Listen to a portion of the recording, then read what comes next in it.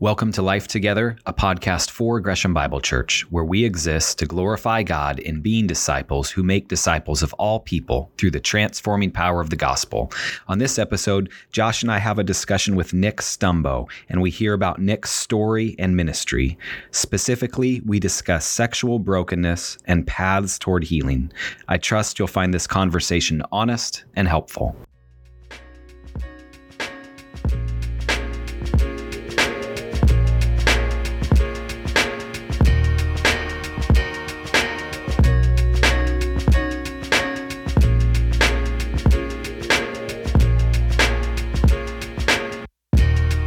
Welcome to Life Together. We have a very special guest on today's podcast, Nick Stumbo. Nick, thanks for coming on the podcast today. Yeah, glad to be a part of it. Yeah, excellent. We'll first have some questions for Gresham Bible Church to get to know you more, and then we want to talk through kind of your day job and why you do what you do at Pure Desire Ministries, and hope that that really helps Gresham Bible Church and sparks some meaningful conversations within our church. Yeah. So first, why don't you just tell us a little bit about yourself? Like, what should we know about you? Where'd you grow up? Stuff like that.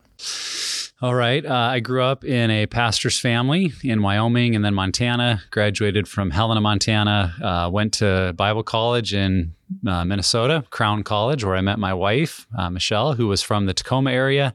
She had followed some friends out there. We met, dated 3 years of college, kind of the maybe typical Christian college dating marriage story. Got married end of our senior year, worked at the school for a year, and then I became a pastor at a Christian and Missionary Alliance church in Kelso, Washington. Started as the associate. A couple years into that, was asked to become the lead pastor, and against my better judgment, God led us into that. I thought I was too young and not ready, but became a senior pastor. My title was literally senior pastor at 26. And we had a great 12-year run there as the lead pastor, where we had all of our kids and had just a great experience as that church grew. And then 5.5 years ago, moved down to Gresham to become the executive director at Pure Desire Ministries. So that's kind of the career path. We have 4 kids, 2 girls, Alyssa and Maddie, who are 17 and 14. So teenage daughters, and then a 13-year-old son, Carter, and a 10-year-old son, Luke. So I tell people we had 2 and 2, and then we were through because that was all we could handle. So life is very full and busy right now. They're all in different sports and activities.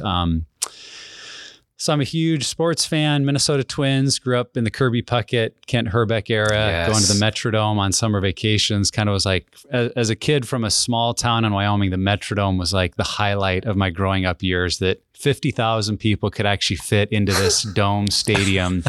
There's 50,000 people in the world even. It felt unusual. I mean, it was like 20 times the size of the city the small town I was from.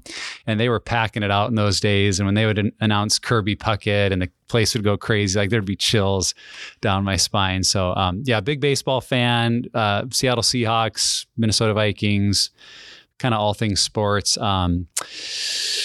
Got into running after college because it was hard to organize, basketball and football teams. Grew up playing those sports and have run numerous marathons, half marathons, hood to coast. So I'm currently a pretty active runner. Love to drink coffee, microbrews. I don't know. Can I say that on the podcast? Yes. Big fan of microbrews. That's kind of a summary of my life. That's a lot of good information right there. Yeah. Have you found your coffee consumption going up with 3 teenagers in your house, or is there a relationship there? Maybe the microbrew. I find I have probably more anxiety. I just stay awake naturally. Okay. Yeah. I have to be more careful not to drink coffee late in the day, or I don't sleep at night. Not necessarily coffee drink. There's other kinds of drinking that have maybe increased with teenage daughters, but that's another conversation for maybe a counseling session. Understood. Yeah. Oh, that's great. Okay. How many years were you at Kelso as a pastor again? So we lived there altogether 14 and a half, and 12 of those I was the pastor, the lead pastor. Yeah, I agree with what you said, but I always find that so odd when you're so young and you get the title senior pastor. It just feels like you're wearing your parents' clothes as a kid or something. I mean, it just feels so strange. Yeah. But well, and when I started my board of elders, they were all twice my age or more. Oh yeah. So it was like a room of my dad's friends and me with the church leadership. And so I immediately hired a youth pastor who was younger than I was. So he was the young guy, and it immediately made me look older. Oh, that's a good strategy. I don't know how well that worked. Oh, yeah. No. And I always bring this up in different contexts, but it's worth saying again. But Nick grew up at my high school. You were our rivals in high school. Crosstown rivals. Wow, it's just so weird. One town, still strikes me every time. Schools. We were both from Helena, both pastor kids. Yeah. Our dads would pray together weekly for the city. So it's just kind of cool. And this is so cool. Good little. So who was the better sports team then? Is this like a real rivalry, or is there more? Helena High.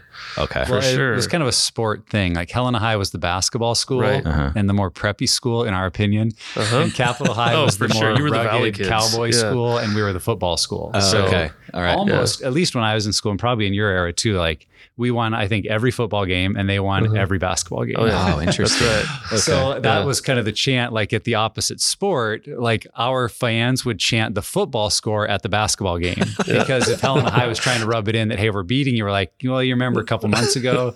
So there was always that back and forth. Oh yeah. It's a big deal. It's great that you both have that background and you can have a smile on your face right now as you relate to it. So I'm so far removed now. I mean, it was getting to be a long time ago. Yeah, totally. Well, how about, I have to ask one more question. You're a huge sports fan, so I'm really looking forward to your answer on this. So if you had your intro song, Nick, whatever sport you want to pick, what would be your walk-up music, your intro song for Nick Stumbo? Wow, that's a good question. I don't know if I've ever thought about that. Okay, yeah. I go back to like mid-90s high school football, warm-up music, Eye of the Tiger. Oh, man. Smells like Teen Spirit or something. I don't know. Welcome to the Jungle. I'm trying to think what other songs we had. Yeah, I'd have to think about that. That's a good question. Okay. All right. Well, feel free at any other time to let me know as you contemplate that important question. Add this to the episode. For sure. My walk-up song. That's exactly where I'm coming from. High, you probably like Ace of Base or something. Yeah, I don't know. Ace of Base? Ace of Base. Yes. Something like that. All right. Well, we wanted to hear, your testimony more. So what Josh was asking about in terms of, your experience as a pastor, and then how that has led you to what you do now. So maybe we'll just kind of start. I thought a good maybe entry point would be, if you don't mind just sharing your brief testimony with us, and let's just kind of go down that path from there. So how'd you meet Jesus? Yeah. So as I said, grew up in a pastor's family. And so going to church was just kind of what you did. And I think I probably first accepted Christ at the typical backyard Bible club, 5 years old. At the end, they're like, well, if anyone wants to pray to accept Jesus, go to this part of the yard. And I did that all 5 days because I don't think anyone explained that like once was good. I wanted to make sure because I knew all my family were Christians. And what I understood was that if you weren't a Christian, you went to hell, and that didn't sound good. And so I wanted to, make sure I was okay there. Really had a very positive experience growing up in the church. Like summer camp was a highlight of my growing up years, and youth group was great. And I did like Bible quizzing and all the youth conferences. And, I joke that I had a mini rebellion my senior year of high school where I went to one rated R movie and felt horrible about it. And, but I was pretty much, really embraced faith. And probably when I think of like owning faith for myself at 13 years old at summer camp, really was the first time I feel like I heard a speaker challenge us about, did we know Jesus, or did we just believe because our parents did? And really embrace then a personal relationship of knowing Christ and having, my own time of prayer and journaling and devotions and developing some of those spiritual rhythms. Definitely had later in high school more what I would call like identity crisis of am I living for myself or living for the Lord? And I think at the end of kind of that season of searching is where I felt called into ministry at probably like 17 years old, and kind of gave up some ideas of what were the jobs I could get where I could just make the most money and have the biggest reputation, and instead saying, okay, God, what do you want me to do? And so that was the heading to Bible college after that and becoming a pastor. And that'd be the short version of kind of the faith journey. Yeah. Okay. So then you become a pastor, associate, and then a lead pastor. Maybe kind of walk that back for us, bring us into that timeline and experience, connecting the dots between you did that for a season. Now you're at Pure Desire. How'd you get from one place to the other, and why? Yeah. Pastoral ministry I was kind of settling, because when I really felt called to ministry, it's like, okay, God, what's the greatest thing I can do for you? And that was be a missionary. And so I actually went to school, started on a missions track, and just along the way kind of felt God closing doors and redirecting. And so, then the next most noble thing you can do for the Lord is plant a church, and was pursuing that. And that's actually why we landed in Kelso, was we were going to be the church planners out of the church that really had a vision for that. And as we were getting close to that kind of time frame, the senior pastor who had brought us in for that, he left. And so it kind of halted those plans, and so then became the pastor. And then leading into Pure Desire, that's definitely not the kind of career anyone's dreaming about when they're shooting hoops in the backyard of like, someday I'm going to grow up and run a sex addiction ministry and help people with sexual brokenness. So I joke that pretty much anyone in that ministry is probably there because of it's their story. And it's very, very true, as I've gotten to meet a lot of people doing similar things.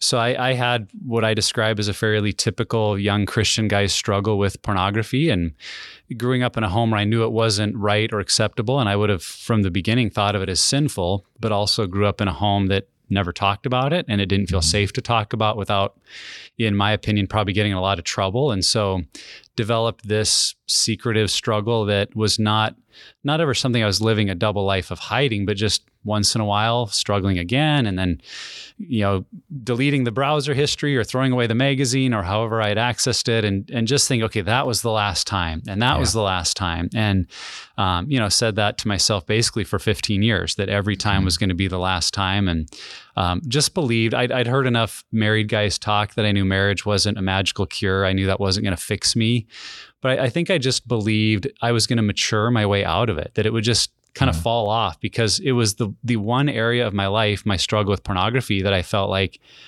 I just can't get it together here. I mean, everywhere else I felt like I was making good decisions in dating and relationships and career and money, and like it'll get figured out eventually. But I was 10 years into ministry, so being the senior pastor, 10 years into marriage, and it was still an on again, off again struggle.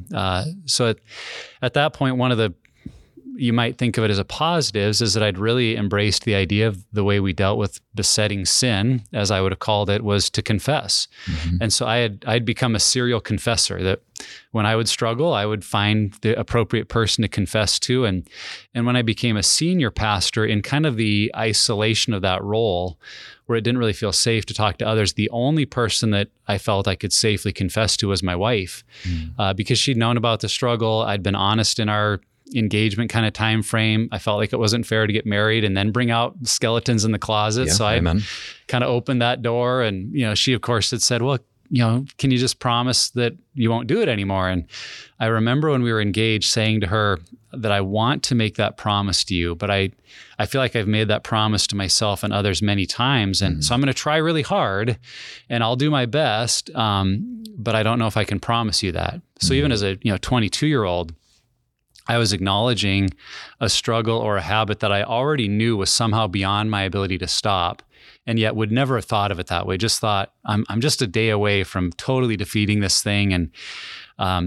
anyway, because of that, confessing to her, it was creating tremendous pain for her that I'd been pretty blind to, because I felt like if she just understood it, she wouldn't be so mad, because it's not about her. It's been in my life long before I knew her, and I'm dealing with it, and this was the last time. And well, after 10 years of her hearing that it was the last time, as you might imagine, she was skeptical that it would ever be the last time. And she was really at an emotional point done in the marriage, starting to use words like separation and divorce. And so I knew it was getting serious, and had a relapse, in 2010, and had what I call built the wall around me. Like, okay, I'm never going to use this again. I'll never use the internet alone. I'll never watch TV alone. Just all these guardrails and boundaries, and was having a good period time there where there had been no issues, but I knew that nothing on the inside had changed. It was just all this wall around me. And I was living in this fear, or what we would call white knuckling it, this fear that I was just the wrong moment away from being in the wrong mood at the wrong time with the wrong opportunity, and I would go back to it. And it scared me because I really believed if I did, I could lose my marriage because of how hurt she was, and just feeling like I can't be around this pain you're causing me. And it was actually in the middle of that season where we were introduced to Pure Desire Ministries. Dr. Ted Roberts came and actually spoke at our conference for pastors that was here in Portland. Our district leadership got up and talked about this incredible plan to help pastors who are struggling and not lose their jobs, which even now is not that common, and 12 years ago, like pretty much unheard of. That in so many ministry circles, this is like the one thing. If you're caught with this, it's go find a new job. And so of course no one confesses or brings it up because you don't want to lose your job. And so they're doing this great offer of like, boy, come and be changed and we'll help you. And I should have been running down the aisle, like sign me up. But I was actually so stuck in denial and believing that, well, last time was the last time. I've had 2 good months. I'm good to go. That I was ready to pass up the offer. But fortunately, I should say providentially, Michelle was at that conference with me. This part always makes me emotional, but what I was hearing as a good offer for other pastors, my wife was hearing as an answer to 10 years of prayer. Knowing that there had to be help out there, there had to be freedom, there had to be something. And I think she really believed me when I said, I want to be free. She really believed that I wanted to be a good husband in this area, but just didn't know how. Like no one could show us a way. And here was a ministry saying, we can show you the way, we can help you. And so she was like, ready to jump up and down. And because of that, as you might expect, we ended up going through Pure Desire's program for pastors. We did a year of being in groups and a year of counseling, and it was really transformational because what was so unique was it wasn't just, and I don't mean just in a dismissive way, but in terms of most recovery programs that I was aware of at that time was basically pray these prayers, read more scripture, have more discipline. It was a lot of effort to just try harder. Yeah. But what Pure Desire introduced to us was helping understand at a deeper level why I was doing the things. Romans chapter 7. Why am I doing what I don't want to do? What's driving these behaviors? And how did it connect to faulty ideals of how I viewed myself, ways I was dealing with unwanted emotion in my life or wounds or pain? It had really become a way of escape. And I had never connected the dots to that. And the other side too that Pure Desire brought to light was how the brain is literally impacted by your struggles with pornography. And so if you simply try to not do a behavior, but don't address the patterns in your brain, you're likely not going to be successful because the brain knows the way back down this road. And there's some literal brain change that has to take place. And so Pure Desire brought all of that together into a very biblical approach of healing that incorporated a lot of these ideas and led to freedom. And so you're wondering maybe how this leads to me being the director of Pure Desire. At the end of that year, Dr. Ted Roberts said, okay, Nick, you're ready. And I'm like, all right, ready for what? He said, you are ready to share this story with your church.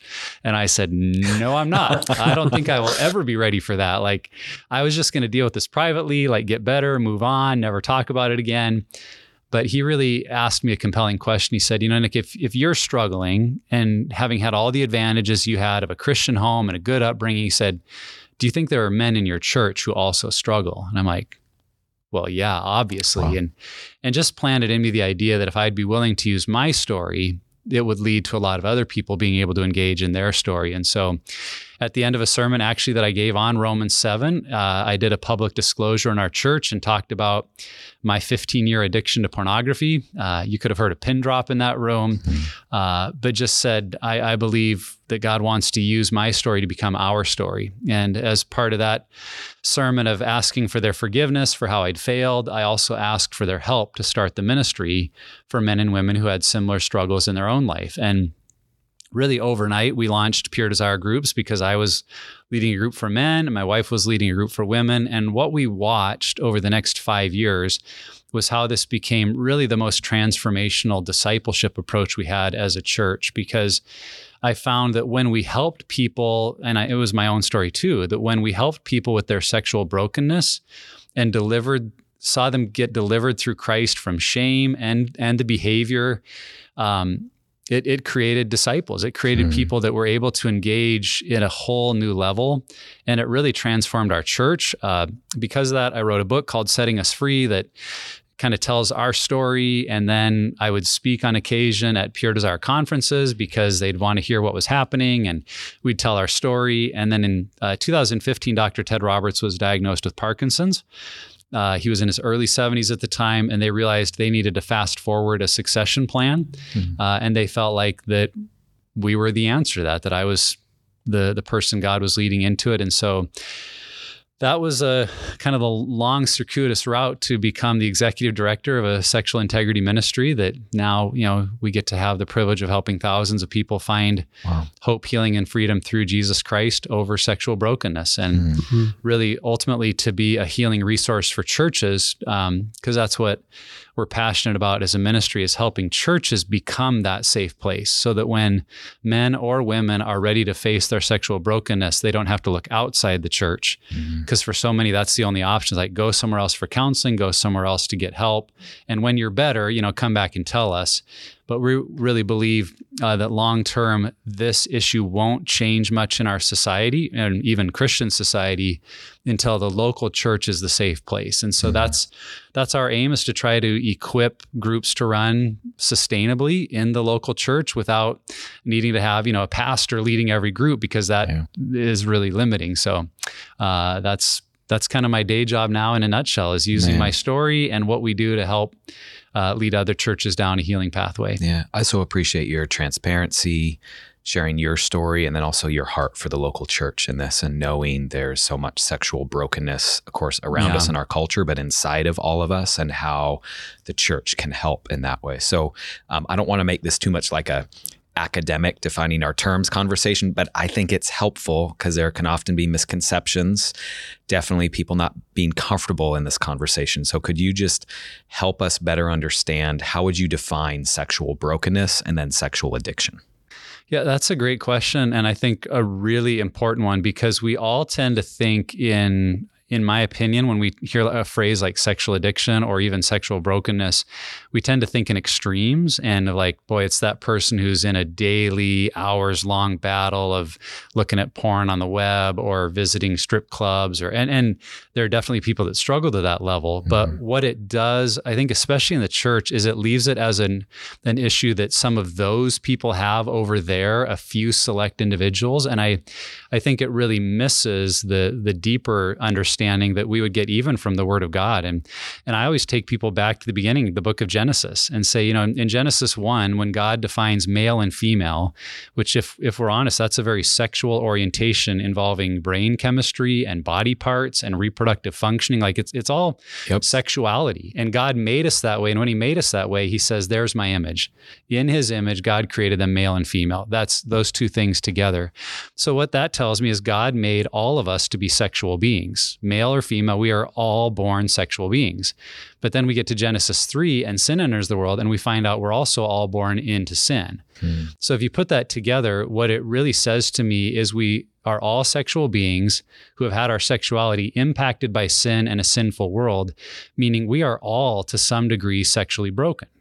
Because our sexuality is not perfected the way God designed it to be. And so whether it's flawed ideas we've gotten from our culture, things done to us like sexual abuse, because those numbers are probably far higher than are really being reported, or things we've chosen to do, we've all experienced sexual brokenness. And I think that's a conversation that really needs to change, so that sexual brokenness isn't something a few of those people, way over the edge are battling with, but actually a conversation that we say, oh, we're all to some degree sexually broken, and we all need to be walked through a discipleship path in our sexuality, just like we need to be in our relationships, in our faith, and how to pray. Like that's an area of growth. And so I think if we can start there to say sexual brokenness is a common human condition that we need to bring to Christ and to community for redemption, that's helpful, because then we can ask, well, what's addiction? And I always tell the story that I would have, used those same extremes when I talked about addiction. When I was starting this process, as I mentioned, I was very much stuck in denial and saying, well, I don't need this. And but because my wife really thought I did need it, I said, okay, well, I'll go talk. There was this friend that was kind of a intermediate step before going to Pure Desire. I was like, okay, I'll go talk to Morris. And I went and met with this guy, and I basically for an hour told him why I didn't need the TED program, as I called it, because I'm doing good and it's been a couple of months and I've got all these guardrails and I use covenant eyes and, I had my list. And he's like, okay. He said, Nick, let me ask you 3 questions. He said, number 1, how long has this been a problem? And I'm like, well, since I was 13, 14 years old. And at the time I was 30, so I was like 16, 17 years. It's been in my life. And he's like, okay. Second question, how many times have you tried to stop? And I actually laughed because, as I've said already, every time was going to be the last time. I said, so I've tried to stop hundreds, if not thousands of times. And he's like, okay. And is it causing you or people you love significant amounts of pain? And as I've also shared already, I felt like we were on the brink of separation or divorce. And I told him, I said, yeah, I think if I don't stop, I'm going to lose my marriage. And he said, okay, let's put that together. It's been a problem for a long time.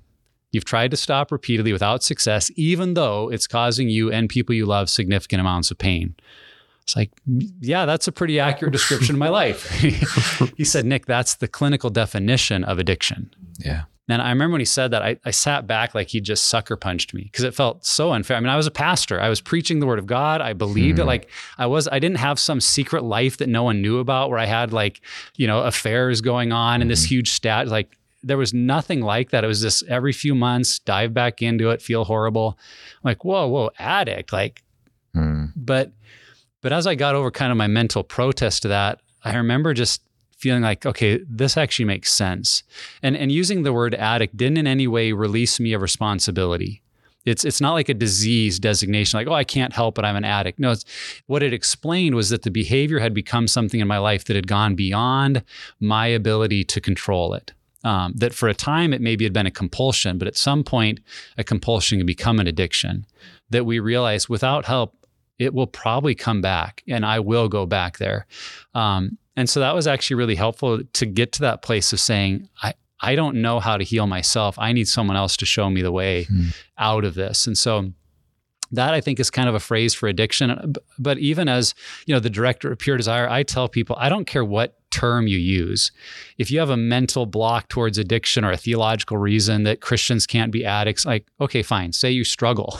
Say you have a problem. You have as Celebrate Recovery says, a hurt, a habit, a hang up, whatever you want to call it. If you say there's something in my life that I wish wasn't there, I keep trying to deal with it and it keeps coming back, even though it's hurting me or people around me, then wouldn't we all want to deal with that no matter what we call it? So that's kind of the way I encourage people to think about it. And if that's you, whatever label you use, I don't care. What I do care is that we don't stay in that place. Amen. I think when I really enjoy hearing you talk about this. I know we've had lunches and stuff, and it's a weird thing to say, but I think just the way you articulate things has really, I know, helped me in so many ways. And I almost wish I could just always bottle up what you're saying and put it in my mind, or something.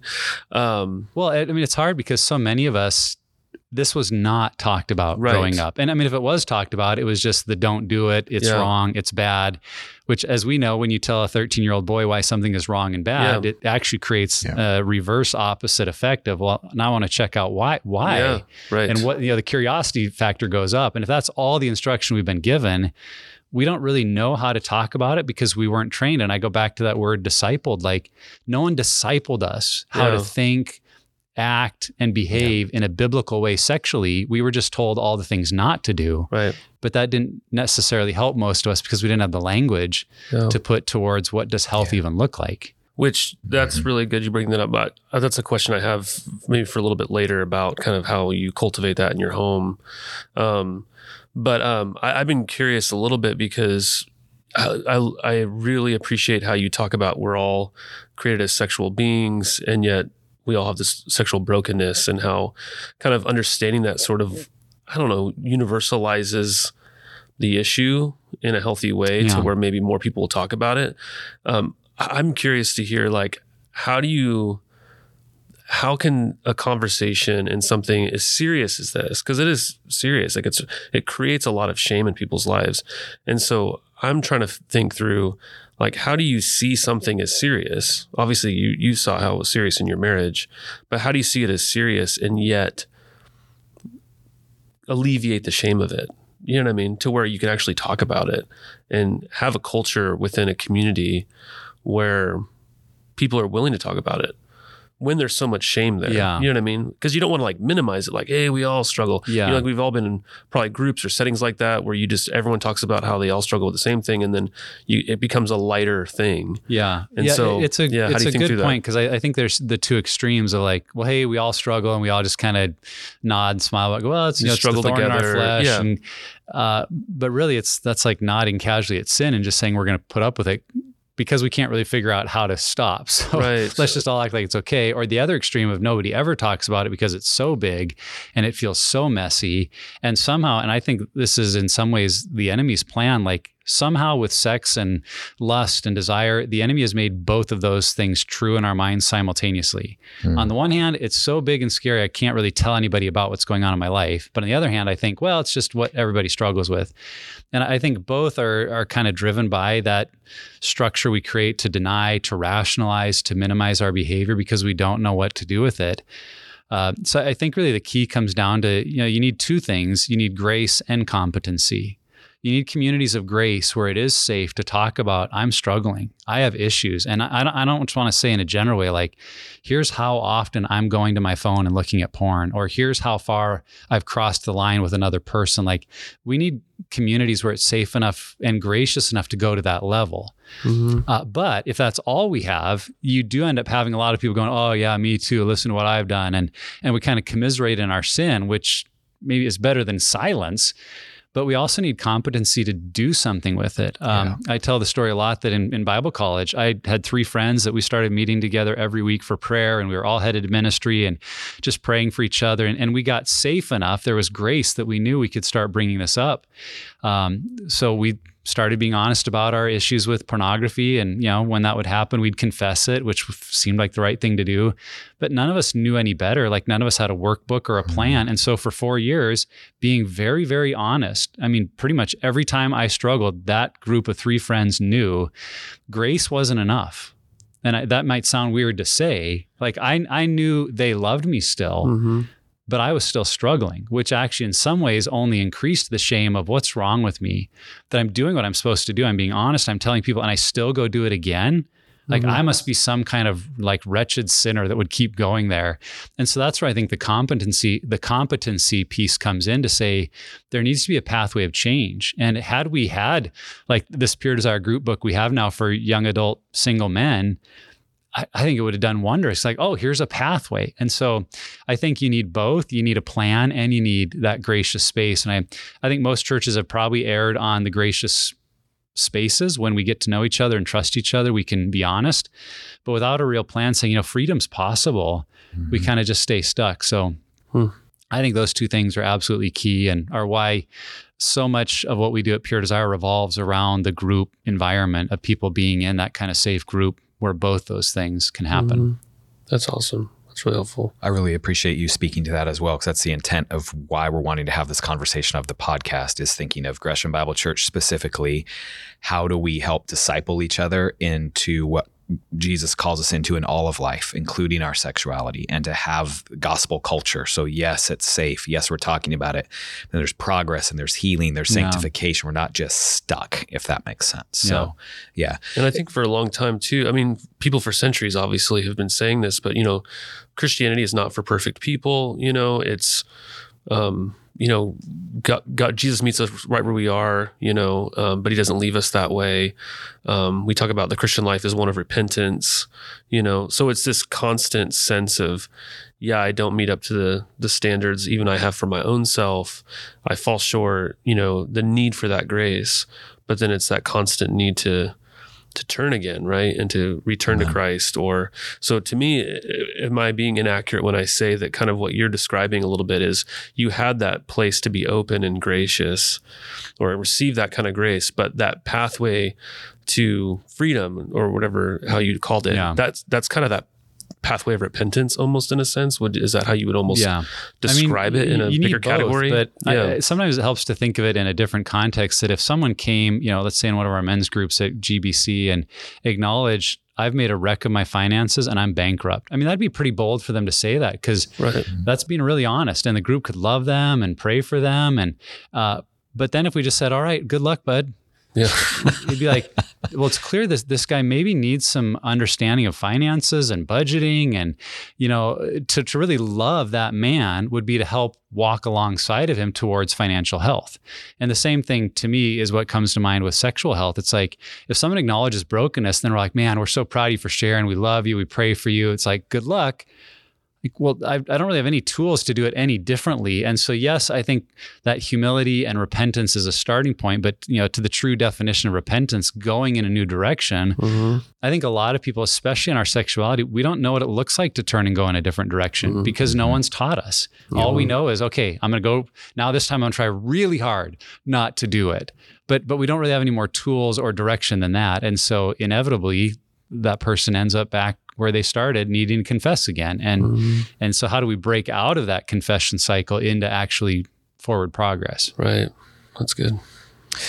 I'm hearing you say offense and defense. So not just defense, but offense. How do we get to this? So to help, I'm picturing some at Gresham Bible Church might be hearing this and have been in the process of healing in regards to sexual brokenness. Some may be in a state of denial or still in the shadows and not knowing what to do, feeling stuck. And some are just kind of, maybe there's misconceptions around this. So I want to help in that regards. So Nick, I know it's a huge conversation. So whatever you think would be helpful to share, but what are maybe some of those things in your own story or stories that you're familiar with that are underneath that sexual brokenness? I want to help us have a holistic understanding of this. Like what kind of fuels that, or what's kind of that root sometimes that's underneath sexual brokenness? Well, and I think this is where the conversation is helpful, because it's not just about sexuality or pornography and lust getting out of control.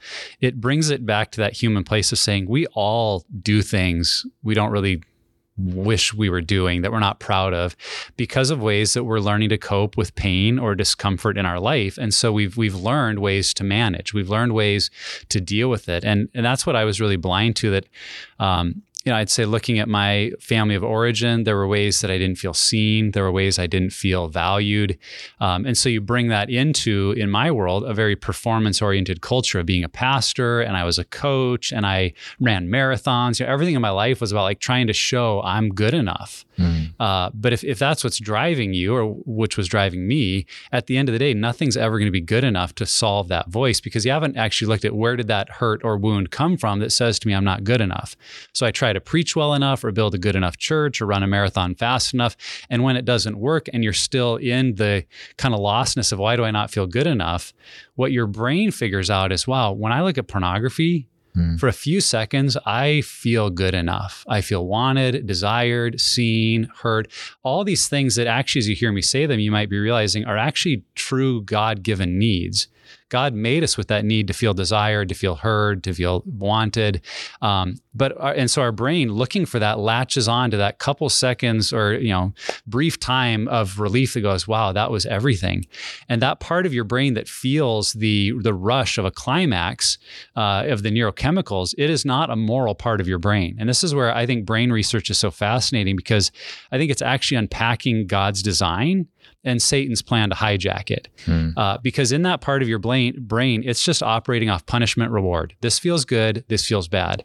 And so what I hope people can see is we all have things like that we go to that feel good, whether it's spending money, overeating late at night, binging on Netflix, and, realizing we should have been working on that paper for the last 2 days, but instead we watched 3 whole series of, some, Stranger Things or whatever, that we all run away from pain and discomfort rather than facing it. And whatever we've run to over time, our brain identifies as that's the source. So that's what I need. So the truth is, if we've become addicted to ways of acting out sexually or to pornography, the reason we're addicted isn't because it's bad. It's actually because it's good, in the sense that it's working. I don't mean good in a moral way. I just mean it's like it's doing something for us.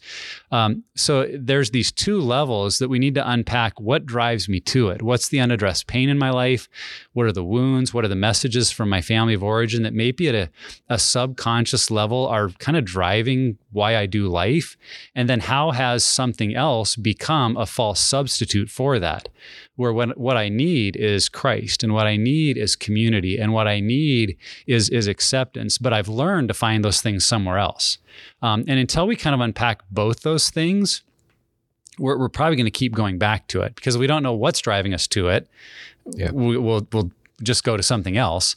And if we don't have tools to avoid it at the same time, we're just so stuck in the pattern that the brain won't change. So that was a long way to answer your question, but I think hopefully the listener can understand we've all got those issues from our past, from our family of origin, ways we've learned to deal with pain, that for some of us have become part of when we run to acting out sexually. I just think as Christians of anyone, we have the resources to see sin, brokenness, addiction in holistic terms. So I want to help us have that framework, I think is helpful. How about just taking out some misconceptions first and putting them on the table so we can have a really healthy discussion? What are, in regards to men and women, there's a perception that, hey, porn's a men's problem. Could you help us understand maybe statistically or what you would say, do women struggle with porn too? Yeah. We try to be clear at Pure Desire to say this is a people problem because as I said, we're all sexual beings and all born into a fallen world. So we're all encountering sexual brokenness. And when we give a message that like porn is a man's problem, we put double shame on women that struggle because they not only feel the shame of the behavior, but the shame of what's wrong with me that I have a man's problem. We have found statistically speaking that in the church, anywhere between 60 to 70% of guys would say, I have some unresolved sexual struggle in my life. That could be every couple of months, could be every day. But that also 25 to 30% of women would say the same thing. Now, there's more stereotypes around men tend to be visual, and that is a truth about our brain and how we're wired. And yet women can be visual too. But what I would say on the women's side is there's maybe a broader spectrum of the kind of struggle that could be everything from more of an active fantasy life to romance novels to chat rooms and everything in between. And men can do that too. So we want to be careful to say if you're outside of the stereotype, there's nothing wrong with you. Yeah. There really are pathways and reasons. If we had time to sit down and talk, we could look at what took you down that pathway. It's kind of roots and fruits. But it's where I go back to those root things of men and women have unresolved pain in their life, have false issues of how they find their identity. And that can lead them to something that makes them feel good. And it can happen for women just as easily as for men. So 25 to 30% of women is what I hear a lot. We also know, and this is coming from secular research, that the fastest growing demographic of pornography consumers is college-aged women. Now, that doesn't mean the biggest. Unfortunately, teenage boys is still the biggest demographic, but college-aged women's use is growing faster than any other demographic. And I think it's actually the pendulum swing of what's happening for college-age men. They're all looking, it's part of the culture. So women are going, well, what's so interesting? Why do they value that? Why would they look at that? And then they get curious and their brain can become hooked into it just the way a guy's brain can, that there's this weird push-pull of part of me is maybe revolted or doesn't like what I'm seeing. And yet another part of me wants to see more. And that is in itself the seed of acting out again, because in that kind of in between, the brain will end up going back again and again. So it's not a respecter, we say this all the time, of gender, of ages, of socioeconomical status. Like if you're a human being, you can struggle. And that's what's exciting me about a Pure Desire group is when you start to unpack that, you can actually see why. Like there's a pathway that led to that. And when you see where the pathway starts, with the help of Christ, you have the tools then to change the direction of that pathway. Amen. How about individually and collectively? So thinking in terms of, our own hearts and then maybe in the local church, what are some obstacles that you've seen? To someone might be listening to this, like, yeah, maybe this is my struggle or maybe someone I know, but what are some of those obstacles to progress, like to having this be discussed in a discipleship issue? Yeah, I think there's just a lot of fear about like, this is not appropriate to talk about publicly. And so are we going to get up on stage and be sharing, details like, and that fear is, I think, legit in terms of this is not a public conversation in a lot of ways. Like it needs to be private. It needs to be personal. It needs to be in a committed group environment. Maybe bad examples where people are kind of forced into confession can be an obstacle. or just again, that fear of a label that, well, if I come forward, even privately to a pastor or someone and say, I need help, that fear of like, now I've got a label, I'm that guy or I'm that gal who's, the porn addict. And like I said, I don't care what label you use, but I think we've maybe, and this was my story, I was so concerned about being known for that I wouldn't let myself get healing for something I knew I needed help with. So I think, again, that's why it's so important we change the nature of the conversation from being, those few select people who have this issue to just acknowledging this is a people issue that all of us to some degree have issues around, and those who are pursuing help are to be supported and celebrated of, man, look what they're doing. So it's good if we realize, I'm not going to have to stand up in front on Sunday morning and tell people all my deepest, darkest sins to get help. I can find a committed group of 3 or 4 others who might walk this journey with me and learn to be honest with them. And that will change how I feel everywhere. So I think those are some of the misconceptions. Another one, unfortunately, on the other side is that it's a quick process of like, I just need a couple of these. Nick talked about a couple of tools. If I just get a couple of these tools, I'm set. And the truth is, when we're talking brain change and patterns that have been ingrained for many of us for like 15, 20, 30 years, brain change is a slow process. We found you can change the behavior usually within 60 days. But lasting brain change is like a 2 to 5 year process, so that it's like having wet cement. Maybe you got the cement poured and in 60 days, 2 months, you're going down a good road. But if you abandon that group or that process, that wet cement will find its way to kind of flow into a different mold, versus the brain change is letting that change be set so that it stays that way and is really lasting freedom. So that's another hurdle, is it actually does take significant effort over time for the brain to change. I appreciate you sharing that, because in our culture where we want techniques and strategies, right? What are the 3 life hacks to help me make progress here, and to hear that it is a process? Yeah. Well, I tell people, I went forward at a number of altars and prayed. That was my prayer, like, Jesus, heal me. Where's my miracle? And just set me free. And then I went through this process with Pure Desire where I was in groups and counseling for a year. And I think at the end of that year, there had been a miracle in my life. And so I asked, like, is it any less miraculous that it took a year than God doing it in an instant? Amen. But the truth is, if God had done it in an instant, I would have missed all the lessons that God wanted to teach me about how I was finding my identity in things other than Christ, how I had, learned to just ignore pain in my life instead of facing it. Like, I wouldn't have seen any of that. I'd have just been free of the behavior. And so I think when we talk about healing, we want to make sure that's what we're looking at, is not just stopping a behavior. The behavior is like the tip of the iceberg. It's the part we can see. What we really need to address is all the unhealthy stuff below the surface that drives us into that unhealthy behavior. Well said. Well said. How about for those who are struggling with sexual brokenness themselves? What encouragements would you give? And then also, I want to make sure that question is welcoming. Maybe someone's hearing this and it's their spouse who's struggling with that sexual brokenness. Like, how can they get help for the person who's struggling themselves, or maybe someone they know, even their spouse, and they just feel stuck? Like, what encouragements would you give? Yeah. Well, Nick's already said everybody struggles with sexual brokenness. Yeah, exactly. Mike, so I think that's what we need to hear. So let the listener understand. Yeah. You are not alone. Whatever you're dealing with, you're not alone. Whatever your spouse is dealing with, your marriage is dealing with, you are not alone. And I say that because I really believe that's the enemy's strategy, is to inflict everybody with the same disease and then somehow convince them that their unique brand of it makes them uniquely bad. Because I'm sure as people are listening, as this is where I would have been, there's a part either where we're rationalizing it going, well, what I do is not that bad, and so we don't want to deal with it. Or another part of us that's saying, well, but you know this part of your story. And if they knew you did that, I mean, yeah, they've talked about porn, but you've branched into some other stuff. And if they knew that, you better never tell. And I would just say that's like a universal thing, that we all think there's something in our story that disqualifies us from this working. And it's not true. You're not alone. And the enemy's trying to tell you are. And so I think coming into that realization of saying others have this battle and I can find help, there's community available, I can take the next step, and not to, as you were talking about earlier, Josh, not to just stay stuck in everybody deals with it, this is just the way it's going to be.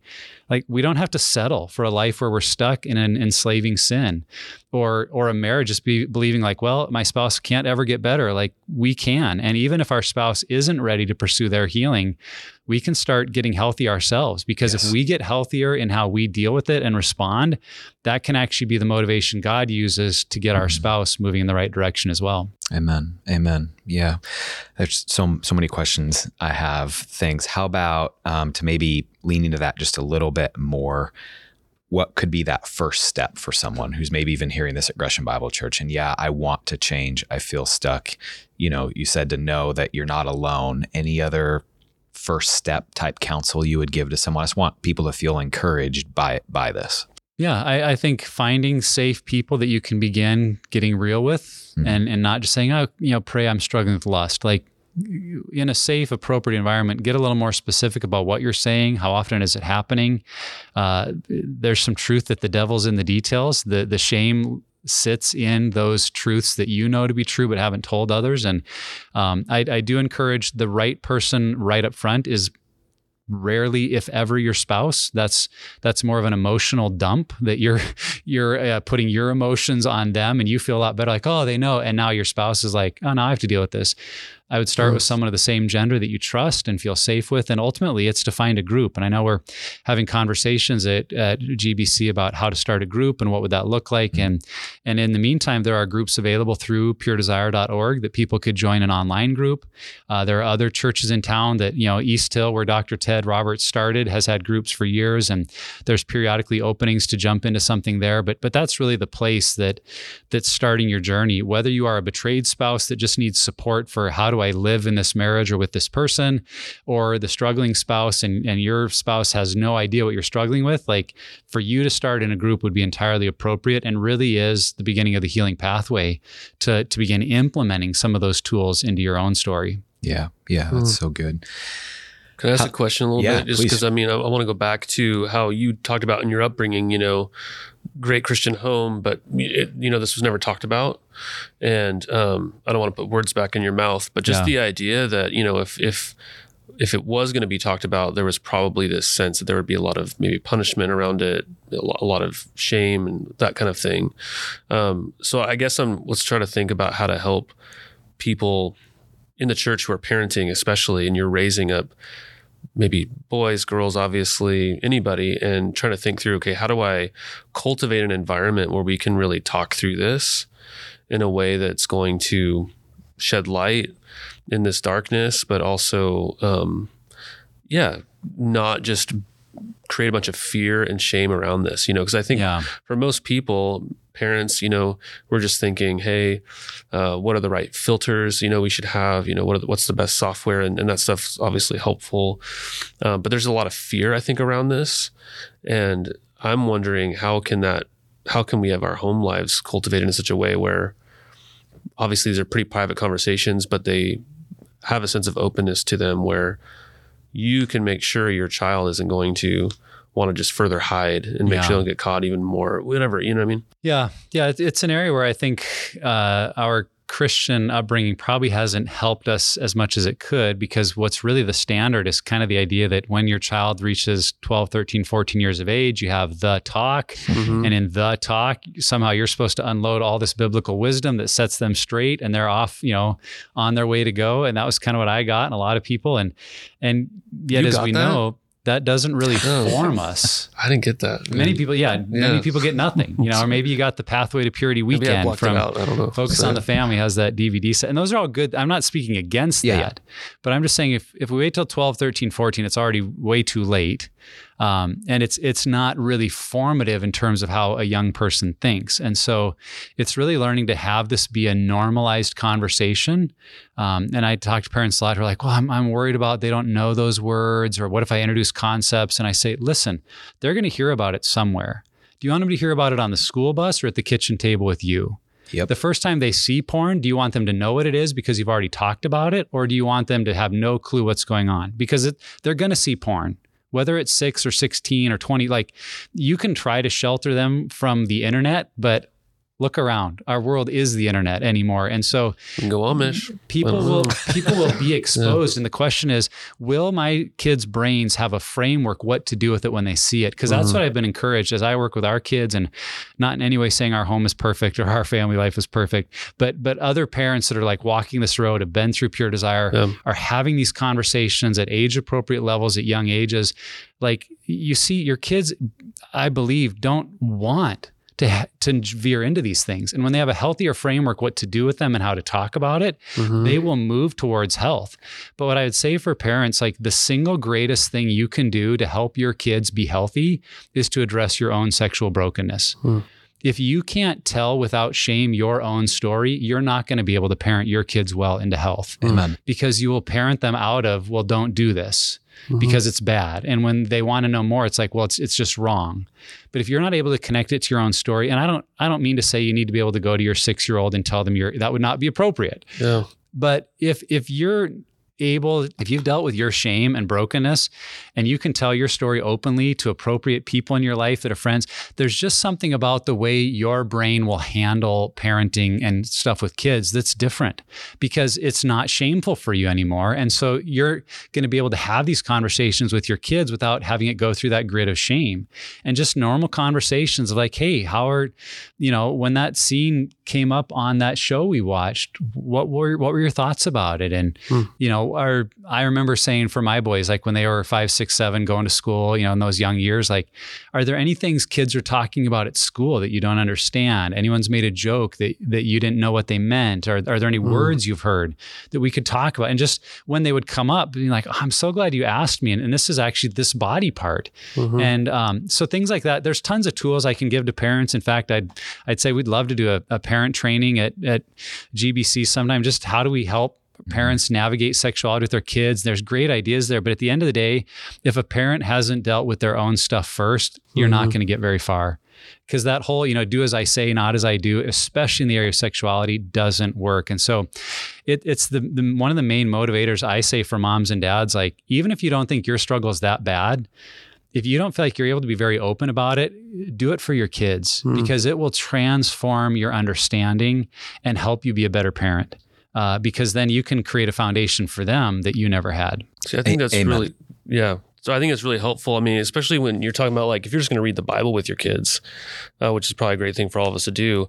I mean, I won't get into it, but like my son at youth group, they were reading Genesis, and he was like, what's this mean to Eric? And Eric's like, go talk to your dad. I think Eric's explained it really fast, but it was like a funny moment. But I mean, even when you read the Bible, you're going to come across things where your kid's gonna be like, what is that? And so I think even some of the stuff you're saying there is really practically helpful. And I think what I'm trying to think through a little bit is, how do you not do the opposite, where and maybe I'm wrong in thinking this, but like, we can kind of share our own experiences or speak from that place of vulnerability.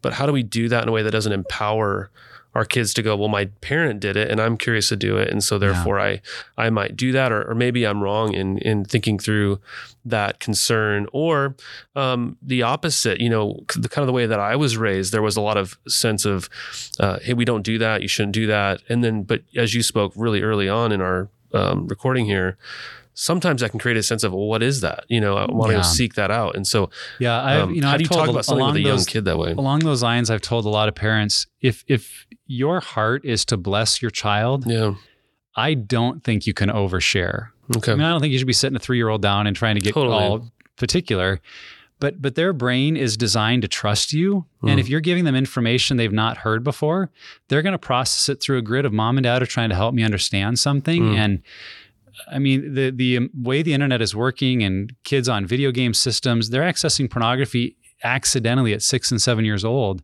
And they're in our society talking about kids that have porn addictions at 9, 10, 11, and parents that have no idea. Now, I don't want to scare parents, but just bring up, like, your kids are going to encounter these concepts. Let them encounter it from you. And if and then go by their questions of, if they're asking follow-up questions and they want to know more, like, in an appropriate way, answer the questions and engage with them.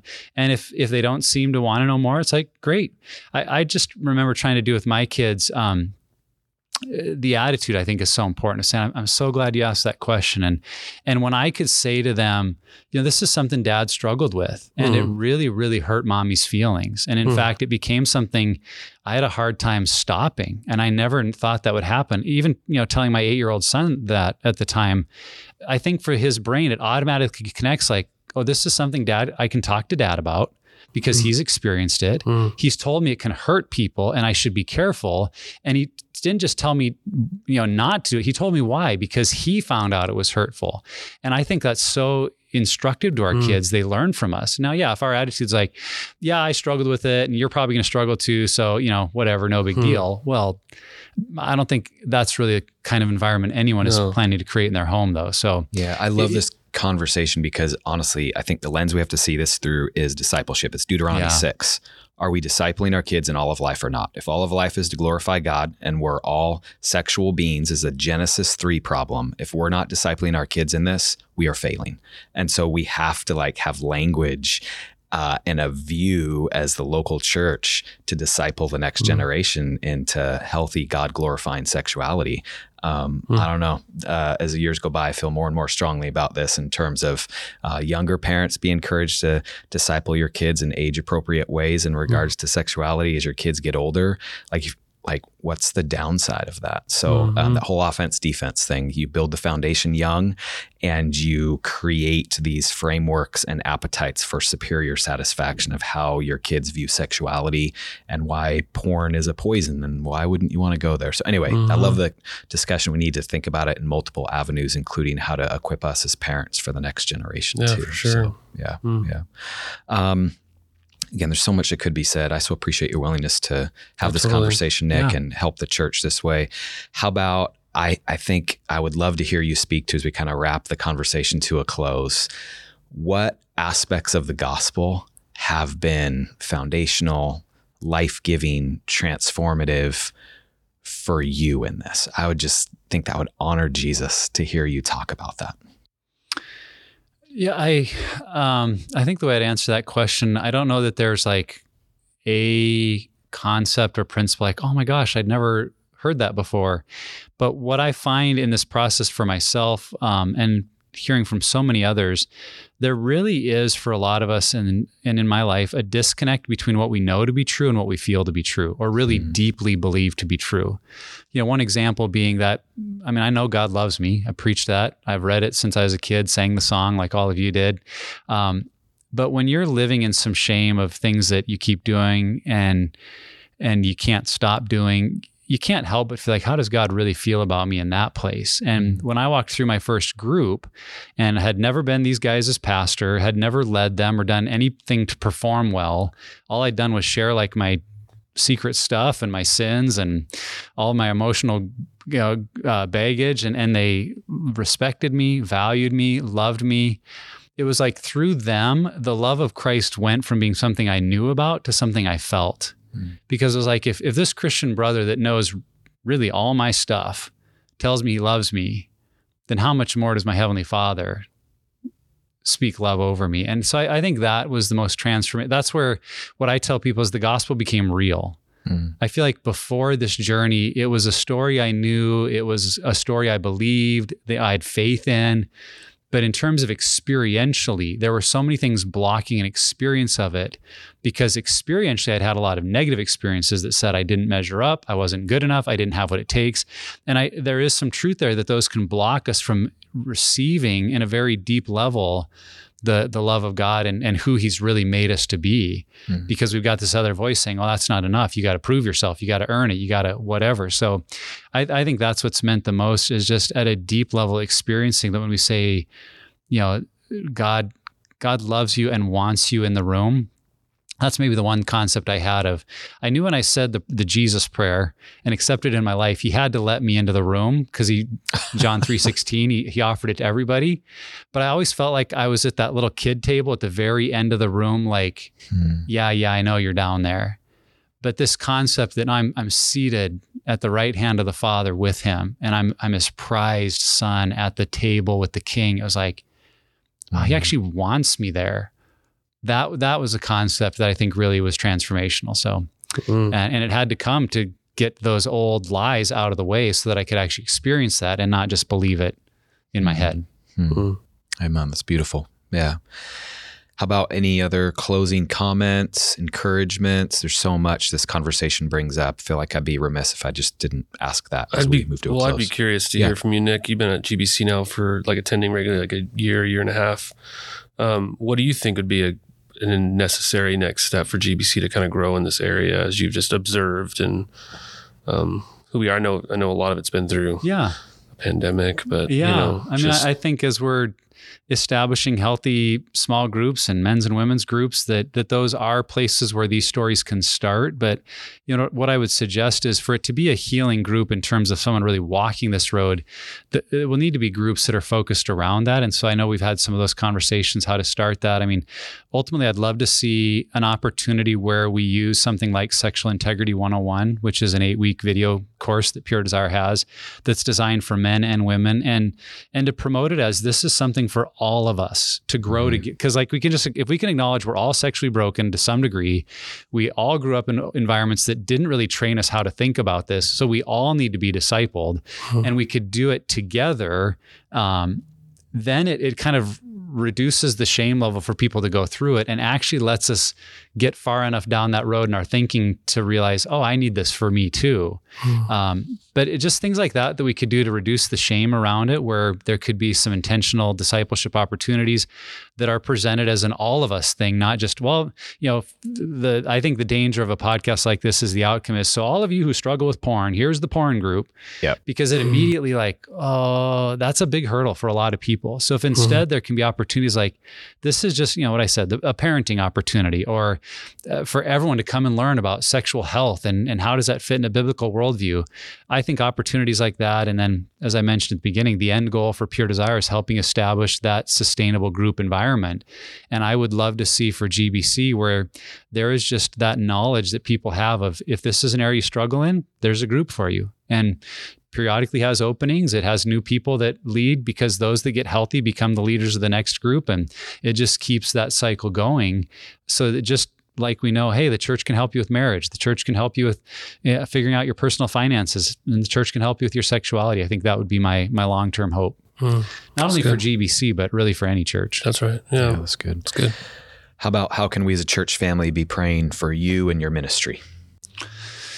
Yeah, being a parent of 3 teenagers and one, who wants to be one with his siblings, life is busy and full. And I think just staying engaged as a dad, engaged as a husband, knowing how to use your time and energy well, that's probably my biggest prayer request right now. And, for the ministry, I think it is the challenge of this area is big and it's only getting bigger. And, we are, what's ironic to me, we're probably the largest ministry in this area that I know of. But we're like one ship on a massive blue ocean of problems. And so the danger is to try to be all things to all people and help everybody all at once. And we don't have the means or the resources. And so having wisdom to know what are the right opportunities for us, what are the doors that God is opening, and really just to stay how to stay united as a team. Because I think, the easiest way Satan could undermine Pure Desire is just tear it apart from the inside with staff not trusting each other, not getting along. And, we have a great staff, but we're all people and we have people problems. And I just think the magnitude of what we're trying to do culturally makes us a target. So just praying for God's protection and provision over the ministry is really, really needed. It's really good. Yeah, I want to encourage people to, we didn't ask that question on accident, to be leaning into that prayer and praying for you and your ministry. So, yeah. All right. Well, Gresham Bible Church, I hope this conversation has been helpful, enlightening, encouraging, convicting in a loving way. And I hope this brings up some questions or follow-up discussions. And if you want to reach out, you can do that by emailing me at mike@greshambible.org. So until next week, Gresham Bible Church, love you.